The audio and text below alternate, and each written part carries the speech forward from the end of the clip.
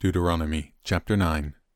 Listen, O Israel, today you are about to cross the Jordan River to take over the land belonging to nations much greater and more powerful than you. They live in cities with walls that reach to the sky.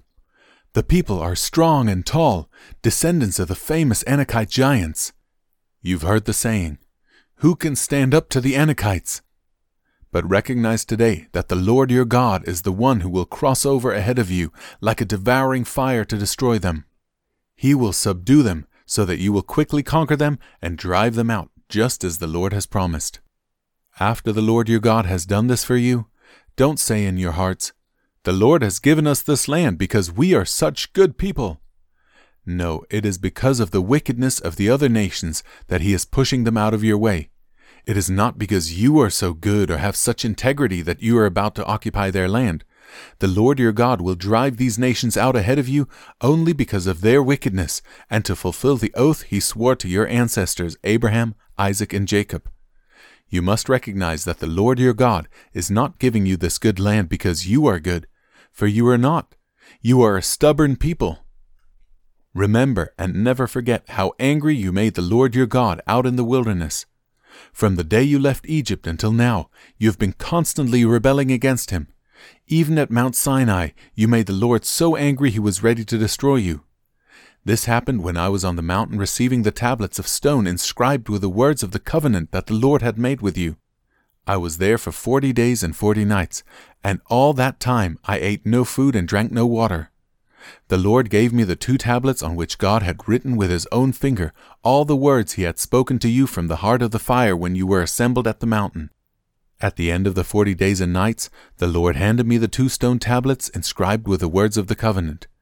Then the Lord said to me, "Get up, go down immediately, for the people you brought out of Egypt have corrupted themselves. How quickly they have turned away from the way I commanded them to live. They have melted gold and made an idol for themselves." The Lord also said to me, "I have seen how stubborn and rebellious these people are. Leave me alone so I may destroy them and erase their name from under heaven. Then I will make a mighty nation of your descendants, a nation larger and more powerful than they are." So while the mountain was blazing with fire, I turned and came down, holding in my hands the 2 stone tablets inscribed with the terms of the covenant. There below me I could see that you had sinned against the Lord your God. You had melted gold and made a calf idol for yourselves. How quickly you had turned away from the path the Lord had commanded you to follow.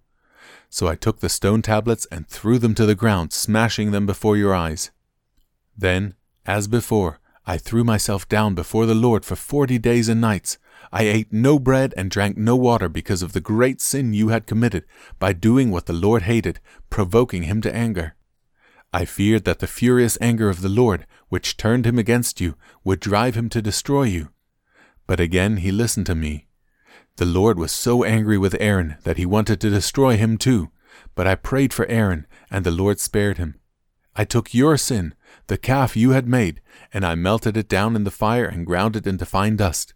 Then I threw the dust into the stream that flows down the mountain. You also made the Lord angry at Taberah, Massah, and Kibroth Hattaavah. And at Kadesh Barnea the Lord sent you out with this command, "Go up and take over the land I have given you." But you rebelled against the command of the Lord your God and refused to put your trust in Him or obey Him. Yes, you have been rebelling against the Lord as long as I have known you. That is why I threw myself down before the Lord for 40 days and nights, for the Lord said He would destroy you. I prayed to the Lord and said, "O sovereign Lord, do not destroy them. They are your own people. They are your special possession, whom you redeemed from Egypt by your mighty power and your strong hand. Please overlook the stubbornness and the awful sin of these people, and remember instead your servants Abraham, Isaac, and Jacob. If you destroy these people, the Egyptians will say, 'The Israelites died because the Lord wasn't able to bring them to the land He had promised to give them.' Or they might say, 'He destroyed them because He hated them. He deliberately took them into the wilderness to slaughter them.' But they are your people and your special possession, whom you brought out of Egypt by your great strength and powerful arm.